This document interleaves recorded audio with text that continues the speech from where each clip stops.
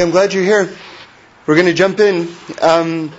What I'd like to discuss today is the whole notion of belief, of emunah, and especially a particularly sort of confounding or vexing aspect of the nature of belief, which I want to explore today, which is a little bit counterintuitive, but I think we all experience it in our own lives. So our very lives are testimony to the reality of this wrinkle, if you will, which is the fact that for belief to remain belief, it has to be constantly renewed. And that is troubling on some aspect.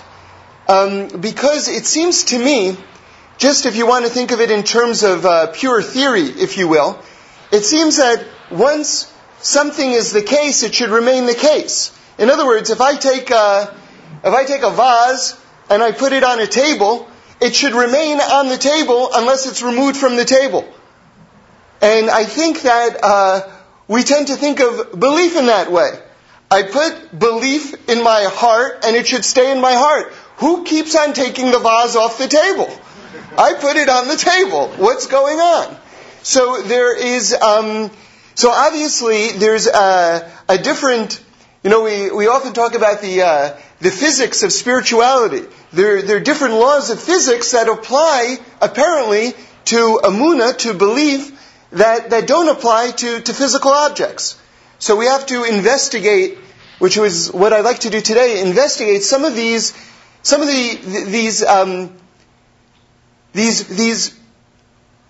aspects, the physics of the spirituality of emunah, simply put.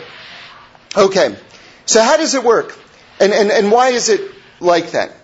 So let me give you a few examples. There's a principle that you see in all over the Torah, actually. I was investigating where this appears, and it appears in about 7 different places. So I was actually sort of surprised, because up until a few minutes ago, I knew the principle, but I thought, where is it hidden? And apparently it's hidden all over the place. So apparently this is a very widely spread out and accepted truth. And maybe you've heard it before, maybe you haven't. It's a little bit surprising, and again, confounding, but it's in a nutshell what we're talking about today. Here it is. If you leave the Torah for 1 day, it leaves you for 2 days. Now, you say, well, where does that appear? Well, the Talmud Yerushalmi, the Zohar, the Medrash Shmuel, the Sifri, to name a few sources, and there are a few more places where it appears. It's all over the place. If you leave the Torah for 1 day, it leaves you for 2 days. Something very surprising. I'm going to give you an incredibly annoying experience from my own life, which is that there was a period of time when I was younger where I was really good at ping pong. Not really, really good, by the way. Although, arguably, it was very marginally in my blood. I'll tell you an odd factoid about me, which is that my mother's first cousin was the world champion ping pong player 4 years of the whole world. And he used to tour, believe it or not, he used to give halftime demonstrations with the Harlem Globetrotters. So that tells you, how superior he was, And now listen to this. Why did he stop winning? And it's a real kind of interesting thing, a development. Give you a little brief history of the development of the ping pong paddle here, which is that, most of us are familiar with they call them, I think, pimples. They're the ping pong rackets that have like little kind of, pimples on them. And that's your very basic ping pong racket. And he was an expert at defense. You couldn't hit a ball by him. And the way my father explained it to me is, he didn't win, you'd lose. Because he would just keep on returning every single shot until you made a mistake. And he could return absolutely anything. Then listen to what happened. With the rise of the Asian dynasty in ping pong playing, the ping pong paddle changed. And all of a sudden it went smooth. And the way he was able to return every single shot was because he had this incredibly honed ear. And it was like a radar. And so depending on the sound that the ball made when it was hit, he would know exactly where it was going and how to guard against it and how to return it. But once the paddle became smooth, it totally jammed up his radar, and he wasn't able to win anymore. So that was the end of his being the reigning world champion of ping pong. Anyway, in my own very, very small way, there was a period in my life where I played ping pong, and I was playing every day for at least an hour. And I was getting good, not real good, but I was getting good. Good enough to notice, and I defer to anyone here who is a professional at something. I think music would really apply to this. I think musicians will especially know what I'm talking about. And also athletes in any form of athletics, I know, will really understand what I'm talking about right now. I'm not very athletic, so this was my sort of brief moment of relating into it on this level. If I didn't play for one day, I totally saw a difference in my game. I absolutely saw a difference in my game. I wasn't as agile. I just wasn't as good. And there were shots that I would make ordinarily that I absolutely wasn't making there. So I give you that example, A, for its complete random weirdness, and B, to show you that there is a relatable aspect. If you can't relate it to it in terms of the system of belief, in terms of just normal motor coordination that you can see in your own life, that if you leave something as briefly as a day, that it actually has a measurable impact that you may have experienced and noticed in your own life. But again, this Torah principle, if you leave something for a day, it leaves you for 2 days. Okay. Let me give you another illustration of this from Rabbi Wolfson. He says something really...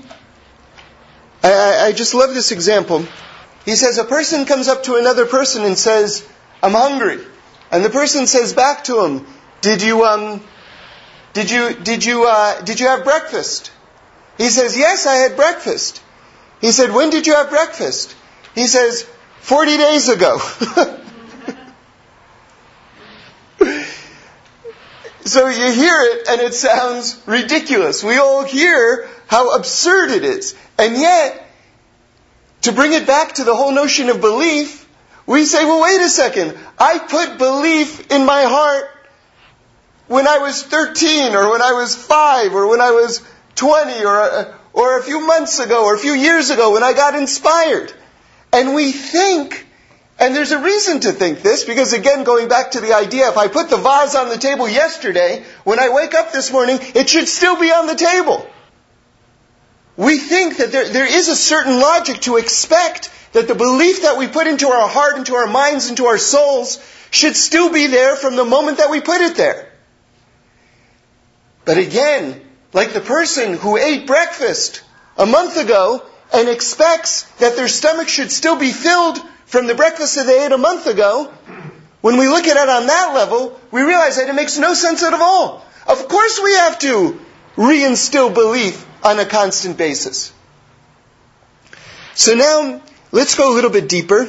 What is it about the nature of the universe, the way the universe is composed, the physics of the universe, if you will, that works in such a way that it mandates that belief has to be constantly reinstilled?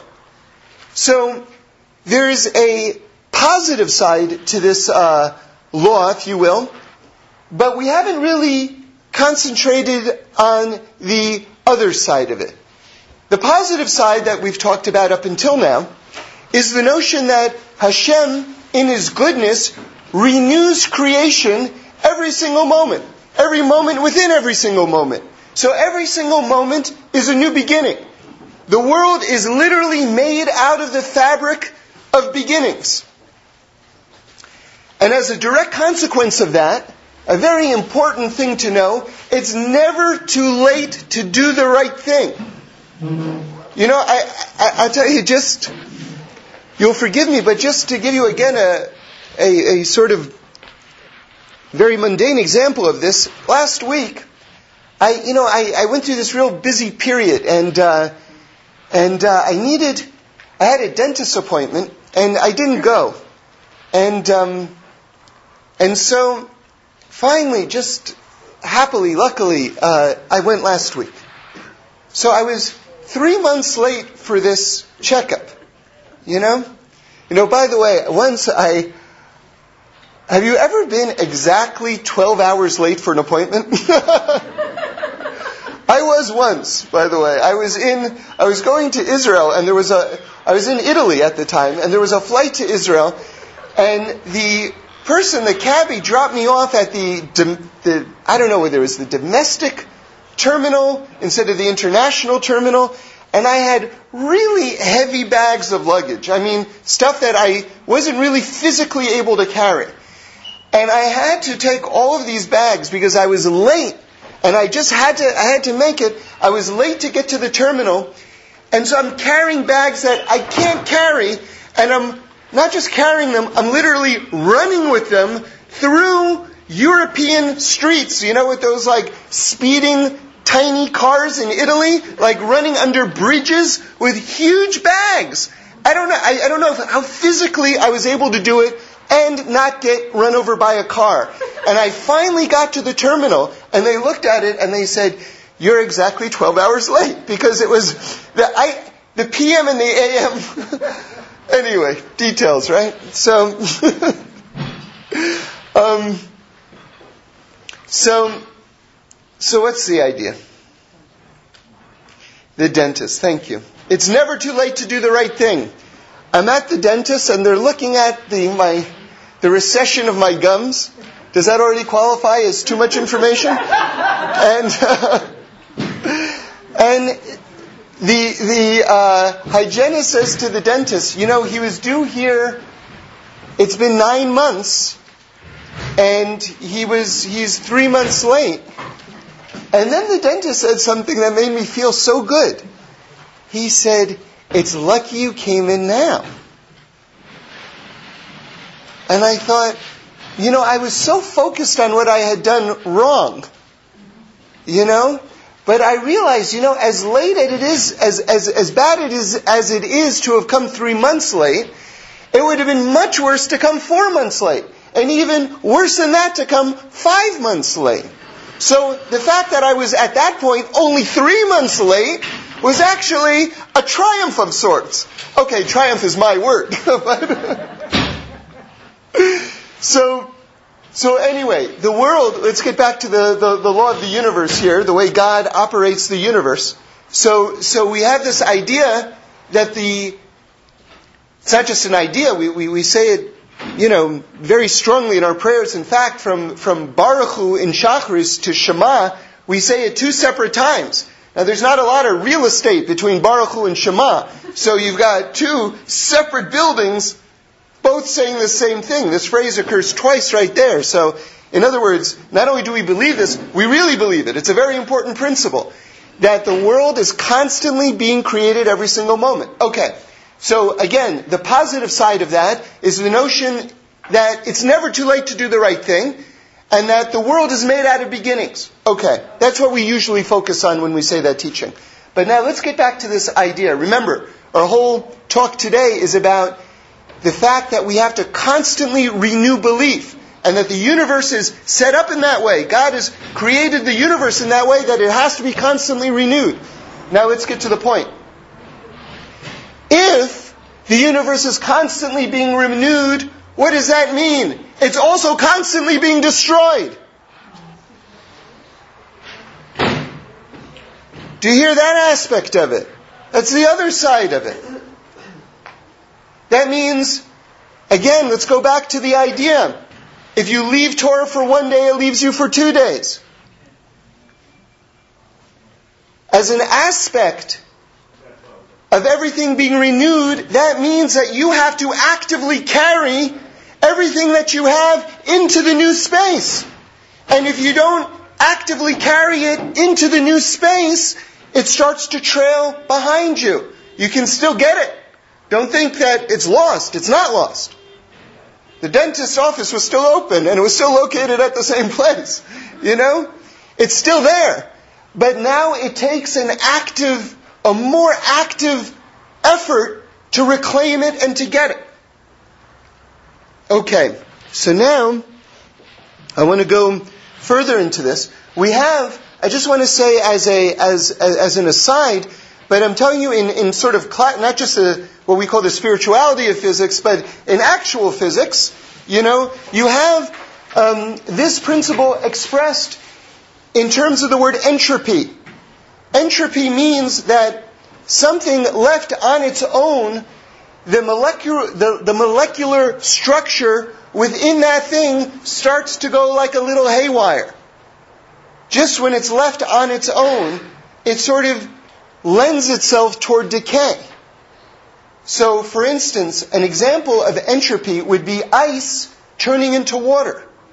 Like all the molecules start going their own way and it starts to loosen up, and that thing which was solid a moment ago all of a sudden becomes real liquidy. Right? So again, there you see it in physics as well, this notion that we're talking about now on a spiritual level. Now, let's go further into this. Why is it that if I perceived something as true with all my heart yesterday, why is it that today maybe I've got some questions on it? Shouldn't that thing which was true yesterday appear true today equally so? So the answer is the Yetzer Hara. There is a force in the world called the evil inclination. And remember, the Gemara says that the Yetzer Hara, the evil inclination, and the Satan, the heavenly accuser, and the Malach HaMavis, the angel of death, are all the same force. It's all one. It's that thing, because what's death? Death is decay, right? All of these things come and work to upset the balance. There's a force in the world which comes to upset the balance. And we know that force is not an independent power. That force works for God. It's not like God and the devil and they're wrestling it out. Who's going to win? The devil works for God. Remember, there's only one power in the world. And if the Yetzer Hara comes to you and you say no to it, it jumps up and it dances. That's our tradition. If you say yes to it, it rips its clothes and cries. It doesn't want you to listen to it. It's just doing its job. Right? So we have this, again, on a spiritual level, this thing which is coming to throw off the balance is called the Yetzer Hara. Now, I want to show you an illustration of this. Again, on a deeper level, of this principle that if you leave the Torah for one day, it leaves you for 2 days. A number of weeks ago, and if you didn't have a chance to hear this talk, please try to get it. I felt like we got some good stuff here. It's called "What Does It Mean to Be a Letter in the Torah?" And we were talking about Rav Yitzhak Isaac Chaver in the Or Torah, in his Perush Tamalis Torah, was giving over sort of a cosmic map of the universe. And it was in the form of the letter Aleph. Right? And we said that the letter Aleph is really composed of 3 letters. You have the upper Yud, then you have this Vav, which goes diagonally, and then the lower Yud. Okay? And Rav Yitzhak Isaac was saying that this is a reflection of the upper waters and the lower waters. The top Yud is the upper waters, the lower Yud is the lower waters, and the Vav is the sky in between. Because when God created the world, He separated the upper waters from the lower waters. So God really runs the world with 2 major principles. The laws of nature and the laws that are above nature. So you have nature and you have miracles, if you will. And then you have like the rakia in between. That's the Vav. That's the sky in between. So the upper waters represent this miraculous aspect that how God guides the world. And the lower waters are sort of where we live. This is sort of like the laws of nature where God is very hidden. Now, when one studies Torah, one brings the upper waters, because Torah is compared to water. When one studies Torah and one does mitzvahs, one brings the upper waters down into the lower waters. Brings this miraculous aspect of God's guidance of the world, of the open revelation of God into the world. Okay. And then he said, with this you can understand something on a much deeper level, which is the whole account of how the Plishtim, the enemies of the Jewish people, came, and after Abraham Avinu, who, right, the first Jew, the one who reopened the world's hearts to the idea that there's one God in the world, he dug wells, and the Plishtim came and they plugged up the wells that Abraham Avinu had dug. And then what happened? Yitzchak, his son, goes and redigs those wells. So what's going on over there? The idea is like this. The upper waters are being sealed off by the Plishtim. And if you redig the wells, then what happens is you bring the upper waters back down into this world. So when you do mitzvahs, even if you're doing a mitzvah by yourself, alone in the room, what you're doing is unplugging the wells and bringing this upper light, these higher waters, this revelation of godliness, back down into this world. Okay, so now he says something very interesting. That's all background. You all know that already. So let's now go a little bit deeper into what Rav Yitzchak Isaac says. He says, what's plugging up the waters? He says, dust, dirt, right? That's what's plugging up the wells. Now listen to this. Do you remember when Hashem curses the snake, the Nachash? Do you remember what he curses the snake? What the snake is going to feed on? Dirt. He's going to feed on dirt. He's going to feed on dust. Now I'll just tell you as an aside a beautiful teaching based on this. Just a beautiful teaching based on this, which comes from Kutsk and Pshisk. The following thing, which says the following, that, if you look at the curse the snake is getting, it's kind of a strange curse. Because a snake, wherever a snake goes in the world, there's always going to be dust. And if a snake eats dust, that's the curse. A snake is going to eat dust. Wherever a snake goes, it's always going to have something to eat. So in a weird way, it's as if God cursed the snake. It should be a millionaire. What kind of curse is that? So what they answer is, the Rebbes of Kutsk, of Pshisk, answer something very deep, very beautiful. It says, you know what it is? You know what the nature of the curse is? The snake no longer has to turn to God for its food. In other words, God just said, here's your money, go away. And was cutting off the relationship with the snake. So, a lot of times, and I don't know where this incident comes from. This is, maybe God willing we'll devote more time to this thought on another occasion.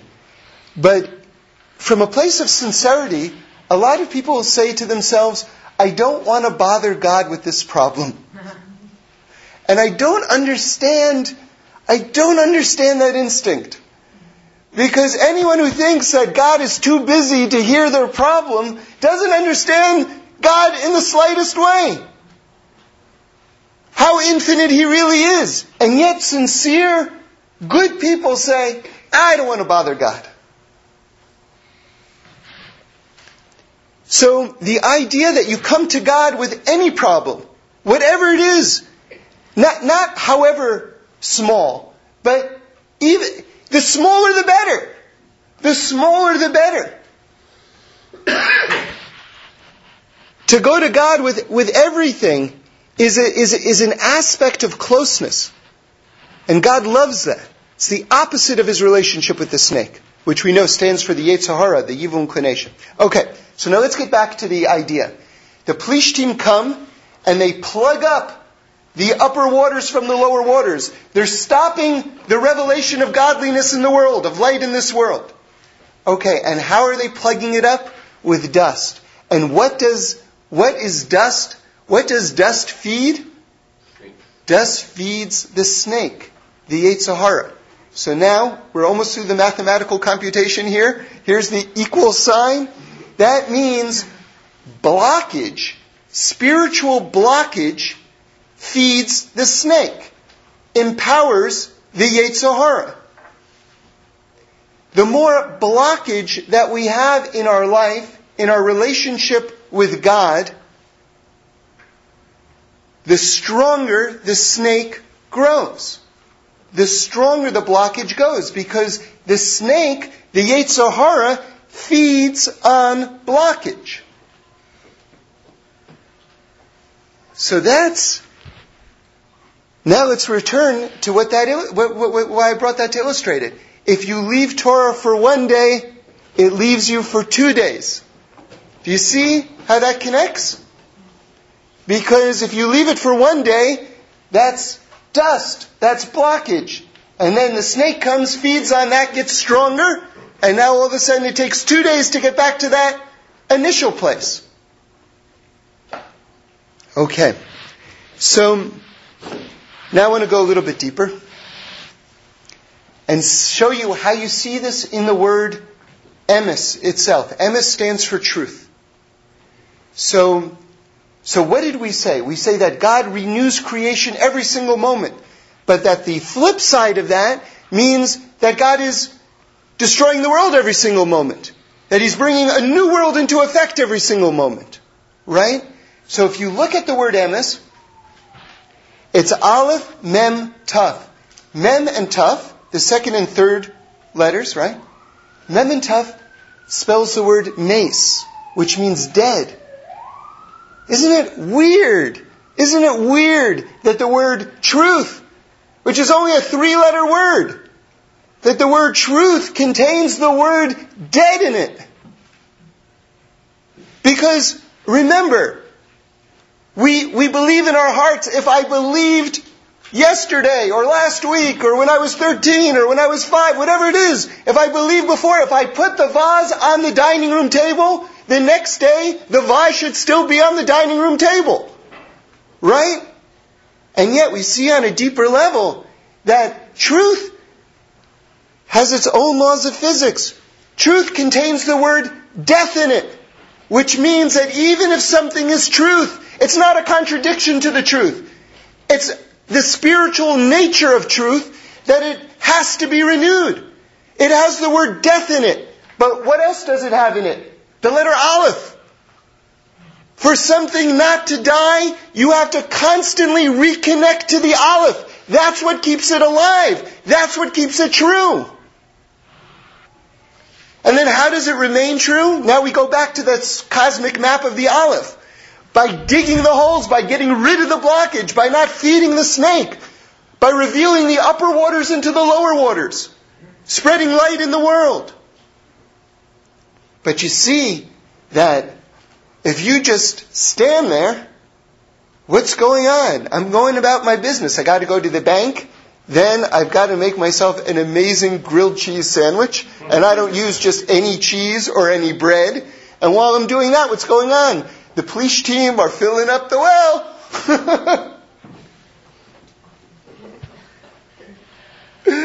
So, you just go about your day's business. I'm not doing anyone harm. All I want is a grilled cheese sandwich. For goodness sakes.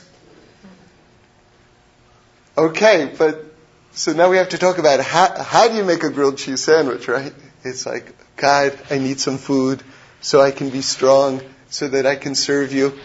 If you're doing that, no one's filling up the well while you're making your sandwich. Right? God, I got to go to work today so I can make some money, so I can send my kids to yeshiva. Right? Then you're going to work. No one's filling up that well. All right, let's look at the word sheker. The word sheker, it's the opposite of truth. And it's a really interesting word. Anyone who's... I made a little sign with the word sheker on it. Anyone who's not in this room right now is listening to this. It might help if you write the letters Shin, Kuf, Resh. So, another interesting aspect, it's a famous aspect of the word emes, truth, but people don't analyze the word sheker quite as much, falsehood, lies. But everyone knows that emes goes sequentially in numerical order. Aleph is 1, Mem is 40, Taf is 400. So it goes in a sequential way.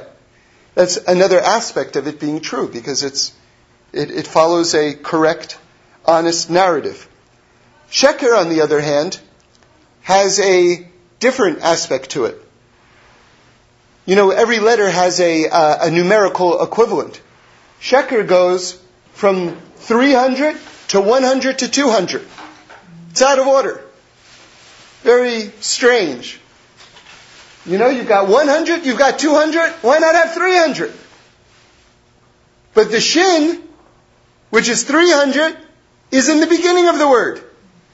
So even on a numerical level, the word sheker is already lying to you.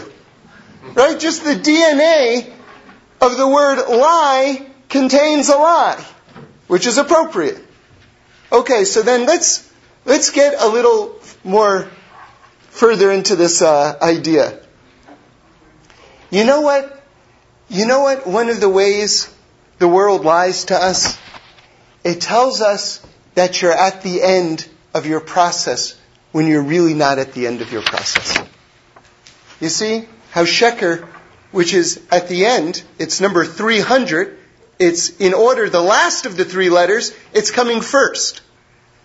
It's telling you that the end is here when the end really isn't here yet. You haven't gone through the process to get to the end. So now, that breeds a lot of spiritual problems. Let me put it into normal everyday language. Is this all there is? People look around and they say, is this all there is? That's sheker in motion. That's the end presenting itself to you right now, telling you this is the end. This is all there is. And then you say to yourself, is this all there is? Because if this is all there is, I'm checking out. But you want to hear something interesting? Shin, that letter, which comes and presents itself at the end, there's one more letter in the Aleph base. There's the Taf. That means it's not the end. It presents itself as the end. But it's not the end. It goes a little bit further. People project and they say, okay, so... Or they have a false understanding of what the end actually is. They either don't know what the true end is, which is the fixing of the world, which is the perfection of the world, which is the end of all wars and all hatred and all obstacles to serving God. And they just look around and they see a little miniature of that, and they think it's basically here now, and they say, well, wait a second, if this is all there is, why shouldn't I get drunk every day? And why shouldn't I just chase after pleasures every single day? Because if that's all there is, what am I sacrificing for? What am I, nuts? What am I, a fool? So sheker, sheker has another quality to it, which is that, unlike emes, each of the letters of emes, I don't have the word spelled out before you, but the aleph has two legs on the bottom of it. And the letter mem also has two legs on the bottom of it. And the letter taf also has two legs on the bottom of it. Shin, like the way it's drawn classically, it's just balanced on the tip. And kuf, it's just like one line. It's standing on one tippy toe. And also resh, just one little point. In other words, it can easily be tipped over. There's something that confuses a lot of people. I can't say I've had any long camel rides through deserts for like weeks, you know? But from what people say about it, there are these big sand dunes in the desert. Now, can you imagine you're navigating in the desert? And, by the way, I just have to tell you one thing about navigating in the desert that I heard about the Aborigines, which I just thought was such a beautiful, amazing thing. They have these maps that they make. You ready? They make maps out of songs. Like, wait a second, how do you make a map out of a song? This is absolutely true. What they do is they have certain songs that they have, and they say, like I'm making up the numbers right now, but this principle is real. They'll say, okay, this particular song, like if you want to get from here to there, and they're going through the total wilderness, right? You walk in this particular direction for 50 repetitions of this song, and then you turn left.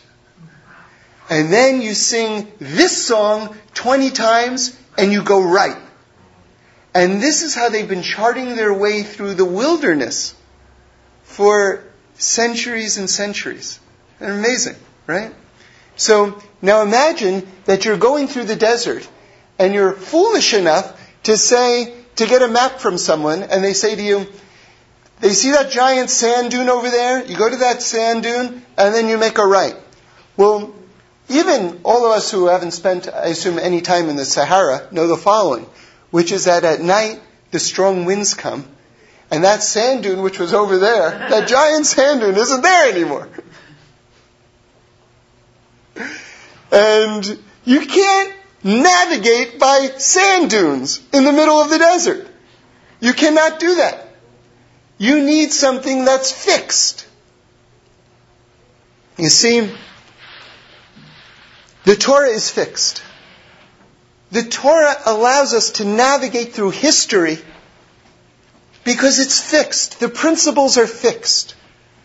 Don't be thrown by the fact that it doesn't talk about computer chips in the book of Shmos, right? Like, Paro says to Yosef, I just had this dream. And Yosef says, no problem, I'll just Google dream interpretation. That's not a contradiction to the truth of the Torah.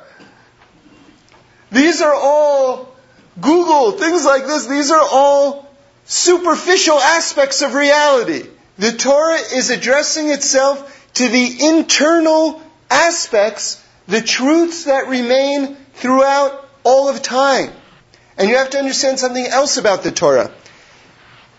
The Torah is not old, and the Torah is not new. The Torah is forever. Let me explain what I mean by that. You have Rav Yitzhak Isaac Chaver explains something very deep about the notion of forever, eternity. If I asked you, or if you went up to an average person and you said, what's the definition of eternity or forever?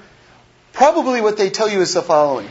Well, the ever unrolling of time. Right?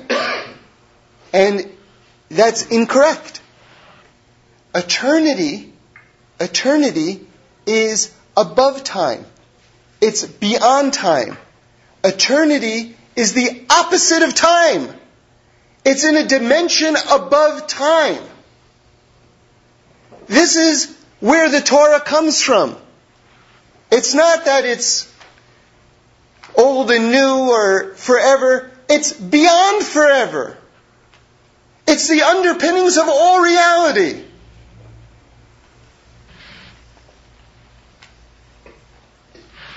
So don't be discouraged. Don't be discouraged if at some point in your life you had a breakthrough and you were thinking really clearly, or you had a moment of inspiration. And then all of a sudden it seems like, how do I get back to that place? It seemed true, now it doesn't seem true. I loved it, but now I don't so much, and now maybe back then I was deluded. Maybe then I wasn't right. Maybe now I'm thinking clearly, and then I wasn't thinking clearly. I think it's the Rambam gives a mashal, an example about reality. It says the following, getting back to navigating through the desert. When it's very dark, you don't know where you're going. And then all of a sudden there's a flash of lightning. And then the picture seems clear. And you know where everything is. But then what happens? It goes back to dark. That is the normal process of reality. That is how God intentionally created the world.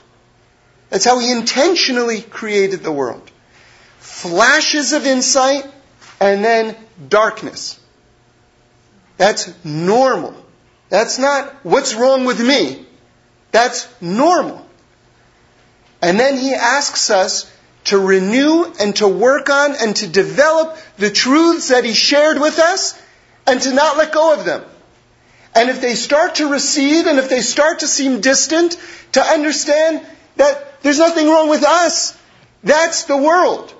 The famous example, and maybe this will kind of bring all these different ideas together, is if I'm standing still on an escalator that's going down, I go down. The world is an escalator that's going down. If you walk a little bit, you'll maintain your present level. So in other words, just to maintain your present level requires effort. That's the counterintuitive secret. That's what people don't understand. You have to work just to maintain your level. And then if you want to increase your level, then that really requires a genuine effort.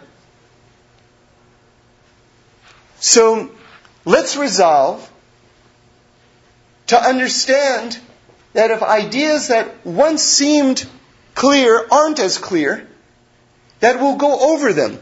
There's a terrific emphasis that's put in Torah on something called chazor, which means review. And for a lot of us who are sort of like newness junkies, I want to hear the new idea, the new exciting idea. Don't tell me the old idea. I'm going to shut down if I hear the old idea. But you know something? Review isn't going over old ideas. Review is revisiting stuff that you've learned and finding a new thought in the old idea. That's what review is. So you review your stuff and you find out, here's another level within it. Here's another level within it. Because I guarantee you, I promise you with all of my heart, you didn't get it all the first time. God creates the world in such a way where He makes it that it's impossible to get all the first time. My best example of this is Sefer Devarim. That's the last book, the 5th book of the Chumash, of the Torah. It's also called Mishnah Torah, which means a repetition of the Torah. So if it's a repetition of the Torah, there shouldn't be anything new in there.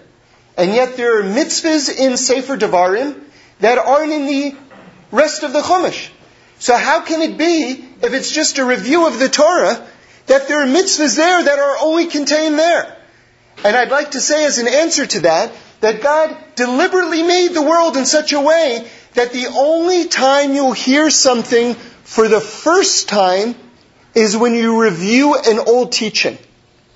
You review an old teaching, and then God will allow you to get access to treasures that you can't get unless you review.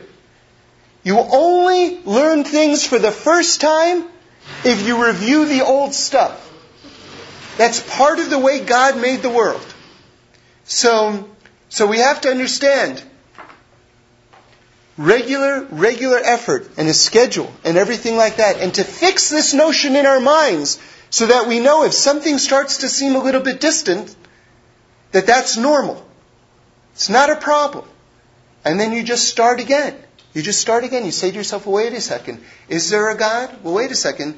Where did the world come from? The world came from somewhere. Well, maybe the world just popped into place by itself. Well, but there seems to be a very rigorous order to the world. there seems to be a creator. You know, the example that I like to give is, imagine, one time I saw a documentary about the setting of the Queen of England's table. And there was really a small army of workers setting the Queen's table for a state dinner. And my favorite thing about it, besides all the forks and knives and all the, all that kind of stuff, and all the flower arrangements and all the salad plates and, all these things, besides all that these guys actually had a tape measure. And they were measuring the distance between the forks. And they were measuring the distance between the plate and the centerpiece. So that everything should be super, super duper exact. Now imagine you walk into a room like this, with a magnificent order, right? And now, you know how fancy caterers will sometimes take food and shape it into an object, right? Imagine that there's some pate shaped into a swan, right? With a rose in its mouth. And you taste this gourmet treat, and you say the following. Listen, here's the point. You say the following. This doesn't taste good. Therefore, I deny the existence of the chef. Does it make any sense whatsoever? This doesn't taste good.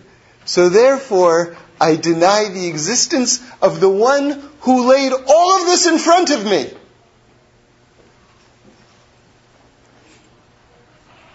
You know what it is? A lot of us, we go through life and we experience hardship and pain and suffering and injustice. And we say, how can there be a God if what I'm tasting in life is bad? But there's no contradiction.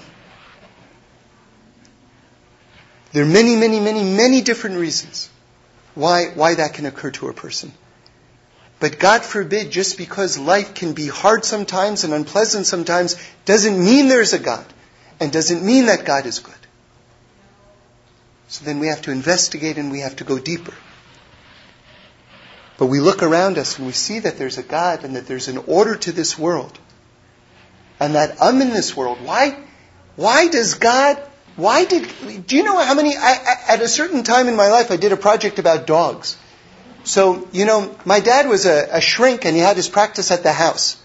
So he never allowed us to have dogs because the idea that you ring the doorbell and then charging at the patient who's coming to get some mental relief are like 5 barking dogs.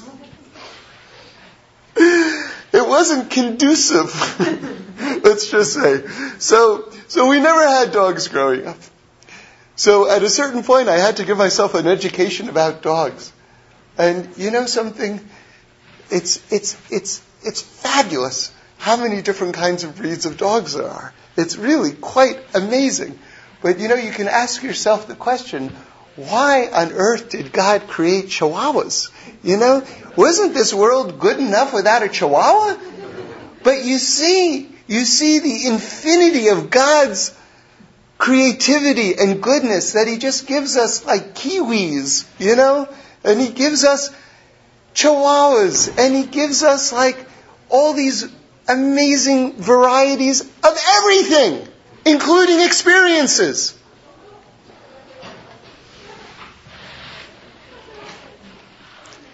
And so when we go over these type of things in our head, we get back to a grounded place and we say, okay, then it makes sense that, look, if God's going to create a chihuahua, He can create me too. I'm no worse than a chihuahua.